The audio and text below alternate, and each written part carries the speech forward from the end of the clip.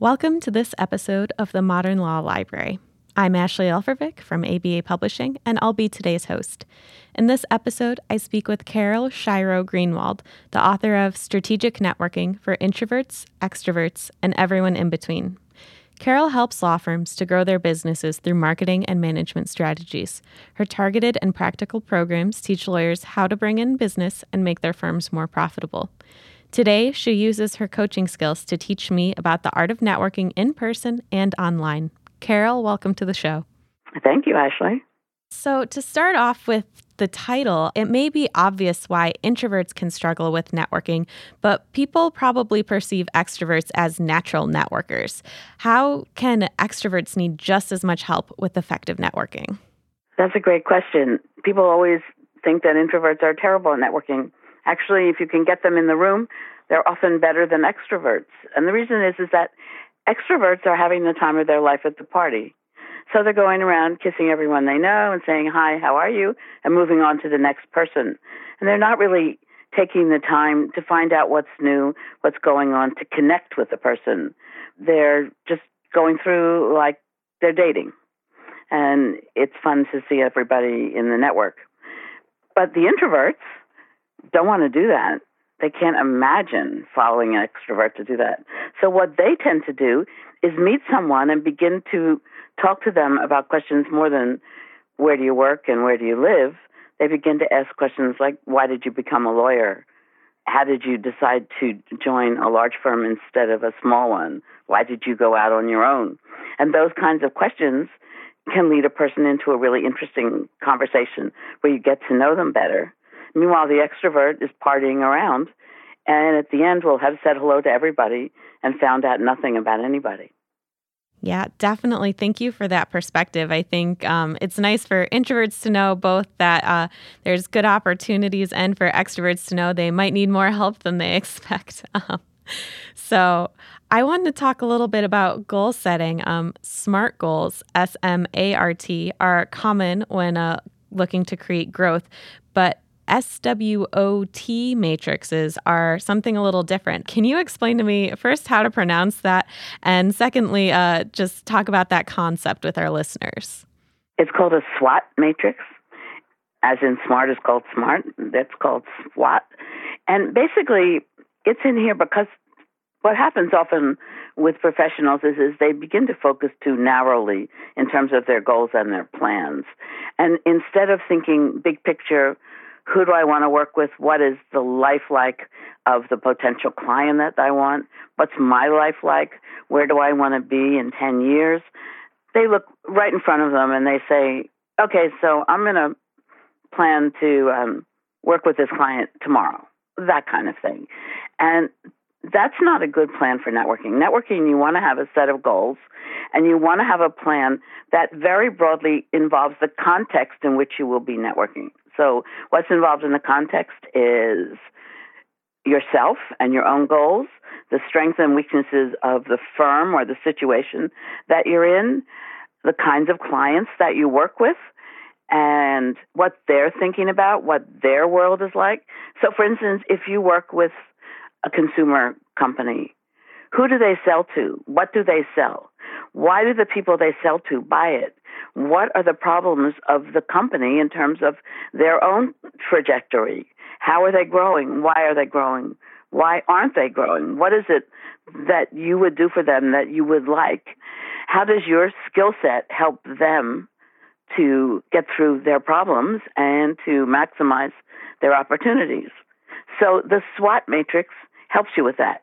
On one side, there are the strengths and weaknesses that relate to you and the world in which you work. That's the S and the W. On the other side are the opportunities and threats in the broader world. So who's the competition? What is the new reg that's going to be passed or the new law that's going to impact this kind of company or this person? So, for instance, if you work with the elderly and if President Trump really does kill Obamacare, this is a very important thing and a great opportunity for lawyers in this field to get moving and to anticipate how it will impact the elderly and how they can showcase the skills they have that will help them to meet it. So when you lay it out in 4 quadrants, the strength opposite the opportunity, the weakness opposite the threat, you can see that where it is that you have to focus, the kinds of people you have to meet, how your networking can be strategic instead of ad hoc. Definitely. Carol, thank you for elaborating on that. So in contrast to networking, I wanted to talk a little more about informational interviews because that was something that I struggled with early in my career and eventually became really crucial to my job search. So can you talk a little bit about the art of the informational interview and its similarities and differences with regular networking? Well, thank you for phrasing it that way, because actually it's a common misperception. If you want to do strategic networking, everything is an informational interview. And what I mean by that is that for informational interviews, you're researching the person you're going to be talking to. You're researching the kinds of questions they might be asking. You're thinking about your answers. You're thinking about what you want to know. You're planning ahead for how this conversation is going to go, right? Well, if you're doing networking correctly, you're doing the same thing. When you go to an event, you're thinking about who will be there.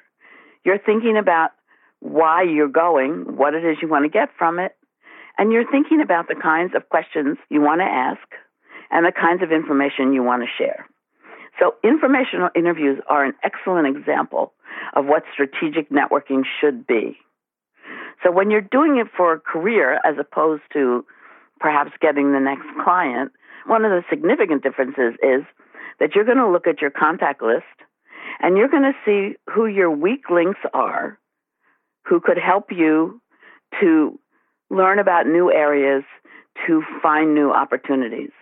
So a weak link is somebody perhaps that you link with or follow on LinkedIn. You don't know them very well, but you do know who they are. That's why you linked with them. But they have a job title or they work in a company that sounds like something that you would like to know about as part of your job search, your career change.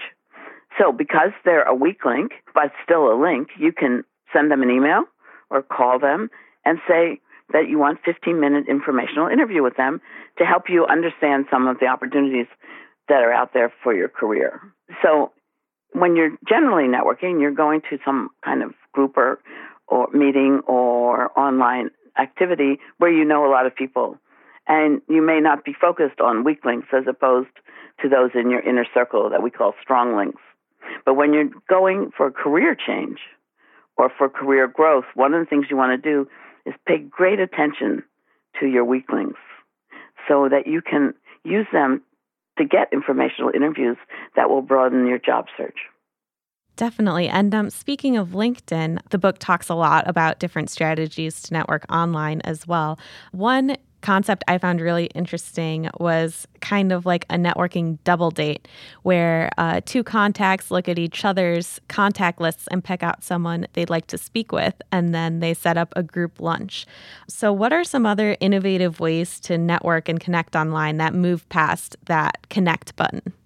Well, another one, I interviewed 36 people for my book, half of them lawyers and half of them non-lawyers, as lawyers say, people who were in finance, accounting, sales positions, banking, those kinds of things. And one of the ones who is a non-lawyer, one of the things that she does is she never links with anybody online until she has met them. And so she uses the request to link with her as an opportunity to meet with the person and see what they have in common and whether it would be useful for them to share networks, share interests, and those kinds of things. So she always goes to meet them. Another one that I think is excellent at linking the two areas is every time somebody looks at their profile, they can see on LinkedIn who that person is. They send them a thank you note. And they say, I noticed that you looked at my profile. Thank you very much. And I'm wondering if you want to talk for a few minutes to see why you were interested in learning more about me. Practically nobody is courteous online. So if you're courteous and say please and thank you and ask to meet people, that is probably the most innovative way to make a difference for yourself and to stand out online. Thanks for talking about that and kind of some cool ways to blend online and in-person networking. I guess, too, a lot of people send messages about wanting to pick your brain and grab lunch or a cup of coffee. You really discourage what you call random acts of lunch. I love that. So instead, you kind of encourage a more focused 3-part networking strategy that talks about pre-planning and post-event follow-up. So can you break down that process a little for our listeners? Yeah, that continues what I was just talking about in the informational interview question. If you're going to spend the time to go to an activity, you're probably talking about 4 hours out of your day. I live in New York City, and to get anywhere is an hour, even if it's a 10-block walk kind of thing. It just takes forever to go from one side of New York City to the other. Everybody takes longer to get between engagements than they think. So what I say is allow an hour to get there, an hour to get back, 2 hours for the meeting. There's 4 hours. But in addition to that, if you really want to maximize it, you have to say to yourself, why am I bothering to give up 4 hours? Well, 4. What do I want to get out of it? Who's going to be there that I would like to know more about, to meet? Why is the topic important to my job and my career and my growth? And when you have the answers to that, you create what we call an agenda. And the agenda has 3 parts. The first part is, what do I want to know? Why am I going? That usually has 1 or 2 points to it. I'm going because the speaker is talking about artificial intelligence, and I want to learn more about it so I can see how it might integrate into my practice. I want to go to this event because there are going to be lots of bankers at the event, and I'm a corporate lawyer. Those kinds of things. Then the second part is your answers to what am I going to talk about? I can't just sit there like a dork and say nothing. How does what I usually say about myself fit with the people who are going to be there? Do I need to change my basic introduction and my basic elevator speech to be relevant to the people I want to meet so that they'll remember me? That's part 2. And part 3 is giving yourself a goal for what I want to get out of the meeting. I want to come out of the meeting having answers to 2 questions I have about AI, artificial intelligence, fitting into my document management kind of work. I want to meet 2 people that I don't know who work for community banks. I want to meet 2 people who work for not-for-profit groups that work with the demographic that I focus on in my practice. So that is part 1 of the 3 parts. The second part is you go to the event, and when you walk in, you say to yourself, this is what I came for. This is what I'm going to do. And that's particularly important for introverts, because if introverts have a reason and a process, that is something they can put in their mind so that instead of thinking about when they were wallflowers at dances in college, they can think about that they're career professionals and that they want to find out this kind of information to help them along. It's a great intellectual, psychological crutch. I use it all the time because I'm on the introvert side of the introvert-extrovert continuum. They want to make sure that they walk around and meet the people they want. So if they've identified people who will be there that they want to meet, they can ask the person who's sitting at the desk when you come in giving out the cards to let them know when such a person comes. 9 times out of 10, they'll be delighted to do that. Or even smarter, they can link part 1 and part 2, and they can send a note to the speaker and say, I'm coming to this because I'm so interested in hearing what you have to say about whatever the topic is. And I wonder if sometime while you're here, we could get together for 10 minutes to talk in depth about my interest in the topic and how what you know can help me to move it forward. Again, 9 times out of 10, nobody ever writes to the speaker ahead of time. So they're so delighted they say yes. And then you don't have to be part of that mass of people who line up for have 2 seconds to talk with the speaker after the program. You've set yourself aside. You've made yourself different. You will be memorable, which is the point.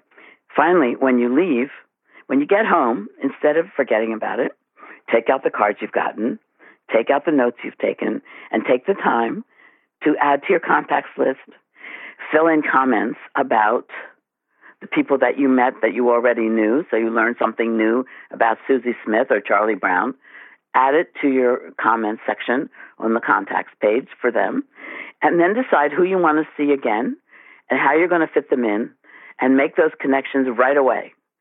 One of the worst sins of networking, and I'm often guilty of it, but it is a sin indeed, is to wait 4 days before you follow up or 4 days before you answer someone else who's following up. It doesn't have to be instantaneous, but it does have to be sort of what I call contiguous. That is, do it within the next 24 hours while the person who sent the message remembers they sent it and the person you're sending the message to remembers they met you. So you want to be prompt. And then the cycle begins again, because based on what you've learned and what you've done, you're going to pick another place to go and another way to spend 4 hours. Definitely. And thank you for elaborating on that. And as you mentioned, networking can take a significant amount of time. The book talks a lot about focusing on how to pick the right networking group. It also talks a lot about how people stay in a group for 3 to 5 years. So what are your quick tips for finding the right networking groups to spend your time with and how to know when it's time to move on? Great question. Finding the right group is crucial. First of all, many people ignore groups and focus only on one-on-ones. That means meetings with one person. The trouble with that is we all work for a living, we all have private lives, and there's not enough time to meet enough people to help you in your networking, because quantity is important along with quality in building a network. So one of the things to do is find groups where you'll be at a breakfast or a lunch meeting with 30 people. But again, it's a 4-hour kind of time commitment.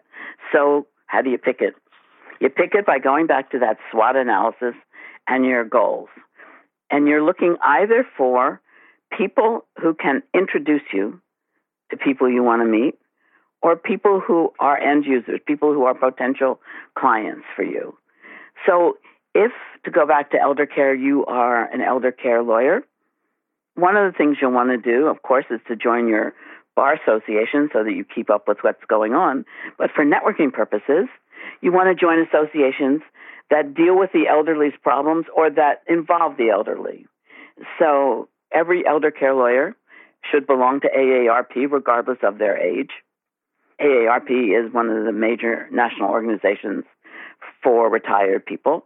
And so they can follow what the issues are and see what's important to them. There are many groups in local communities that focus on elderly and housing, elderly and sickness, elderly and home opportunities, all kinds of things.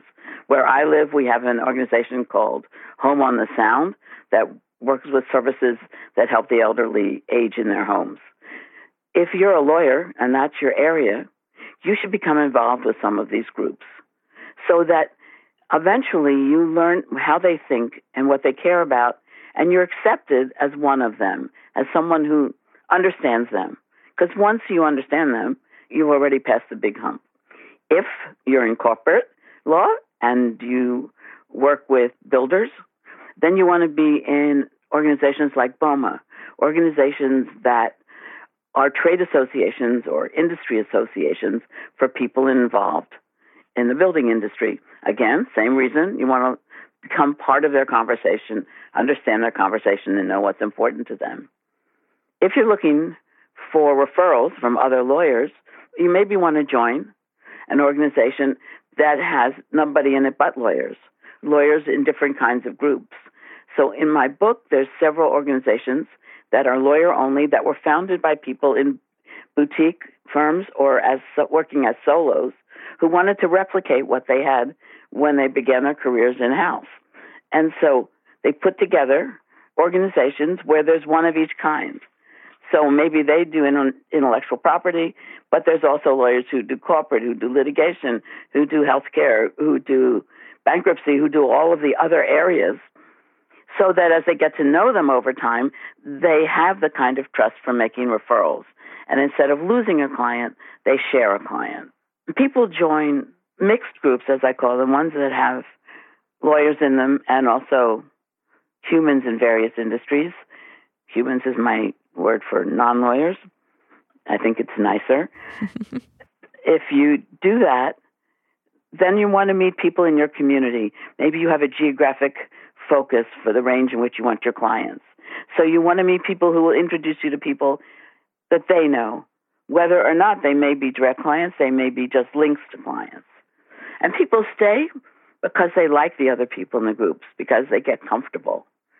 And what happens is sometimes you get too comfortable and you stay in a group even after your goals and your career trajectory have changed. And then you need to get out. You need to go. When the group becomes stale, you stop planning and participating and preparing for those meetings. When you stop doing that, your energy level goes down. And if enough people in the group do that, the energy level of the whole group goes down. And so 2 of the groups that I interviewed for the book are out of business. One because that happened, and the other because the founders of the group decided to move on to different goals.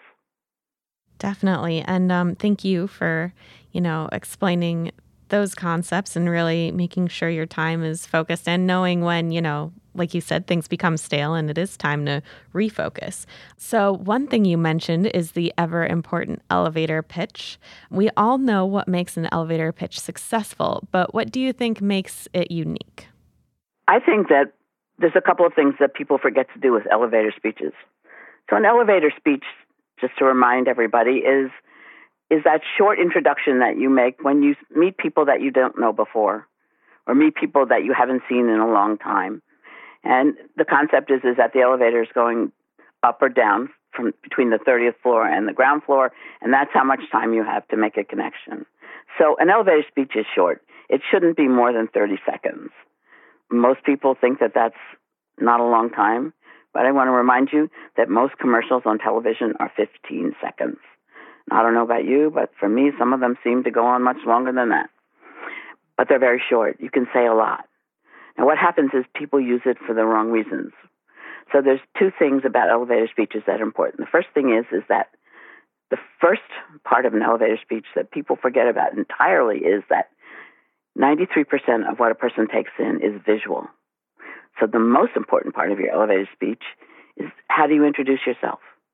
Do you lean forward, shake hands? Is your posture strong? Do you look like a professional? Do you look like you're interested? Do you look like you want to meet them? Because that's going to set their reaction more than anything you say. Those are the most important but often forgotten about parts of an elevator speech. So, okay, you're standing tall, you're looking interested, you're giving a fabulous welcoming smile, your handshake is strong, you're looking them in the eye, and then what do you say? Well, so what most people say is, "Hi, my name is Charlie Brown, and I'm a partner in the firm of Brown, Brown, and Green." Okay, that ended it. Number one, because nobody cares where you work unless there's a reason for them to care, because everybody belongs to the same radio station, as marketing people say, WIIFM, what's in it for me? So instead of saying your name, serial number, and rank, you should say your name, what you do, and then how what you do benefits them. But how about if you say, my name is Charlie Brown, and I'm a lawyer who works with elderly individuals who want to write or rewrite their wills to make sure that their wishes in terms of how their assets are distributed get followed. So basically, in a way, you could say I'm giving them control beyond the grave. Well, personally, to me, that's a lot more interesting. And what it does is it gives the other person a chance to ask a question. Because the point of an elevator speech is not to bore them to death with you. It's to interest them enough to ask a follow-up question and begin a discussion. Thank you for that. And I think, too, definitely some very helpful tips in there. Now, all of this kind of accumulates to what is hopefully the ultimate example of you give and you get in networking, making and receiving referrals. Definitely a special art to that. So how do you gauge the right time to make a referral? And how do you keep things from going sour if the connection backfires? Well, some people don't ever want referrals. They don't need them. They just want to connect with the people who can use them. But most people at some point do want referrals. You're right. So referrers are people who are at the top of the networking system of participants. They are people who are connectors, as we call them. People who live and think, how can I help this person do more with their opportunities, get around the problems that they have? Who do I know who can help them? Now, they usually have huge networks, but not only are they huge, they are very diverse in terms of who's in them, what their resources are. Because a good networker knows that really a young lawyer who wants to move forward and to move to a larger firm or a different practice or more responsibility, maybe what they need is not to meet another lawyer. Maybe what they need is people to help them get better childcare, better support for the other part of their life so that they have time to move forward in their work life. People need to know good travel agents. People need to know good insurance brokers, good bankers, people that you trust for wealth management. So lawyers don't necessarily recommend lawyers. They recommend whatever you need. And the good networkers just naturally hear you talking about you're not so happy with your child's daycare center and you have to go and pick up the child earlier than most people in your firm finish work. And so instead of talking to you about changes in the firm or going to another firm, a good connector will say, well, let me introduce you to Susan, who works with people who need to find very good ways of taking care of their children from 9 till 7 at night. And they do that. And they get benefits from referring. And of course, the referrer gets benefits from increased knowledge or contacts or information that they need to move in a different direction. So why do they like to do it?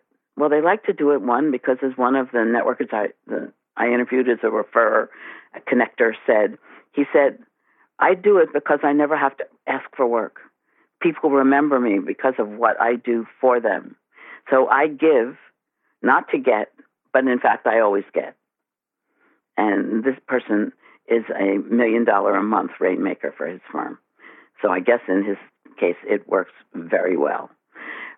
And another reason is that if you can get introverts as well as extroverts to understand what a referrer really does, you can get them to stop thinking about how they feel in the networking environment and about how they can share what they know in an area that most people are comfortable in with other people. And humans are hardwired to do this. We're puny little creatures, and the way in which we survived for thousands of years in the savannah was by teamwork. Collaboration is basically hardwired into the human psyche. And so when we help somebody, we feel really good.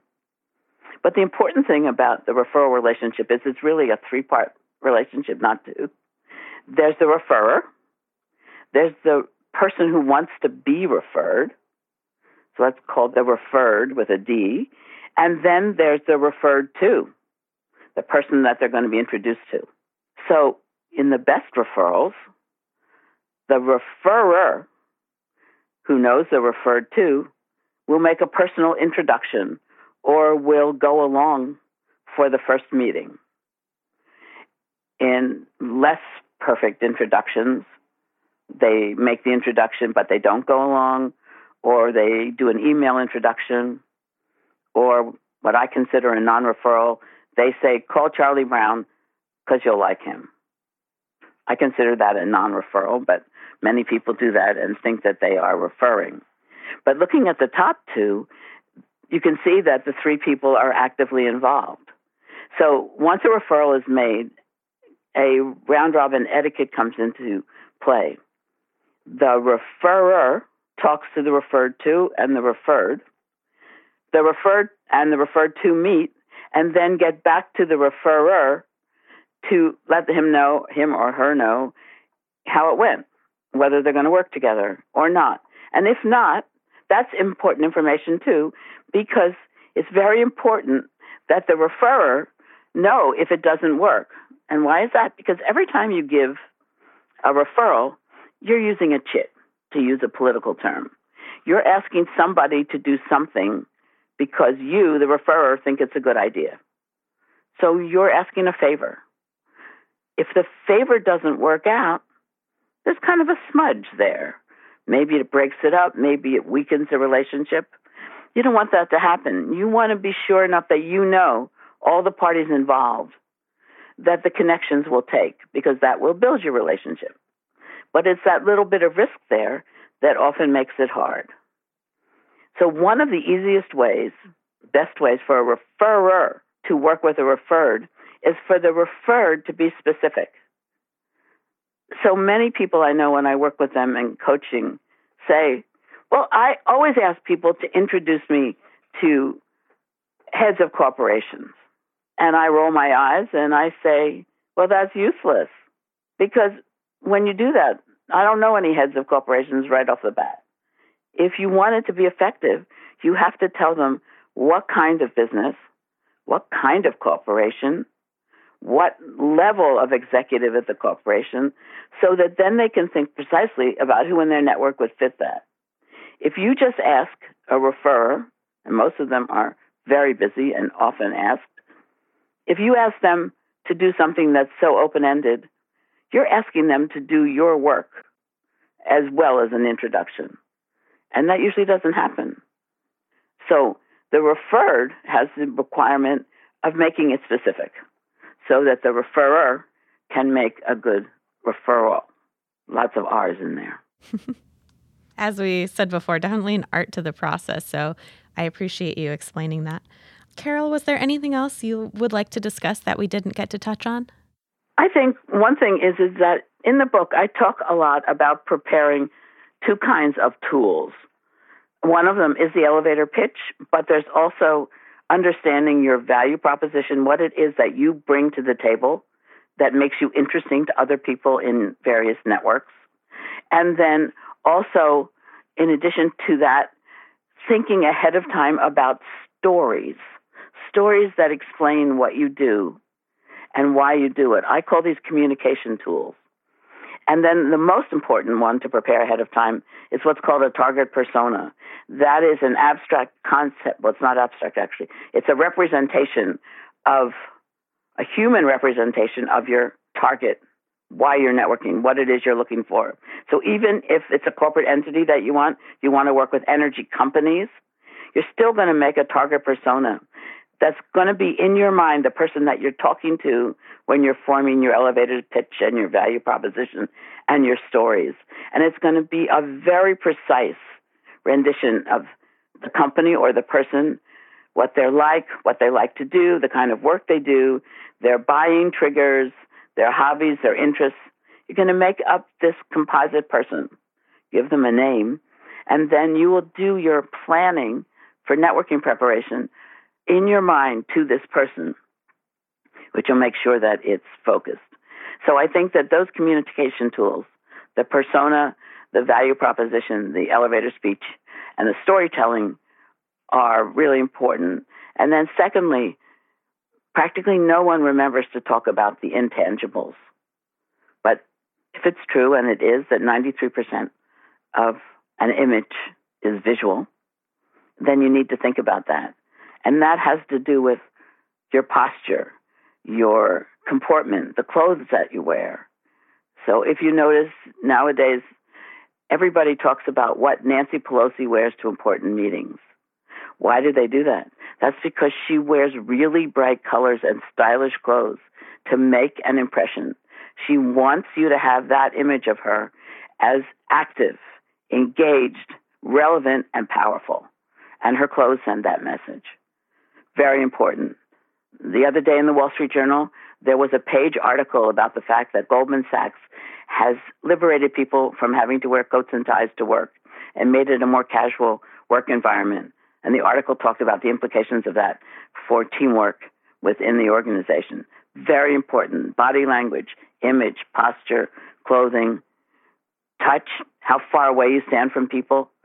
Now, most of the things in my book are about America, but if you're working with people from other countries, it's very important to look up their concept of the intangibles so that you don't stand too close to people if that's not part of their culture.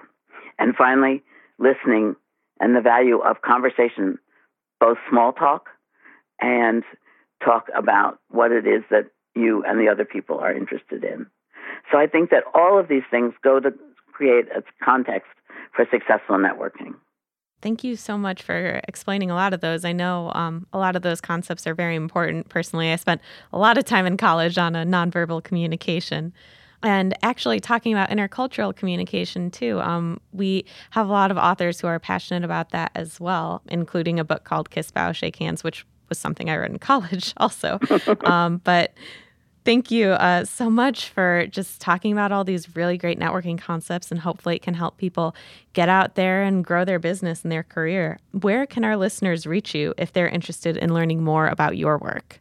They can reach me on the website that I created for the book, which is strategicnetworking4everyone.com. They can find me on LinkedIn.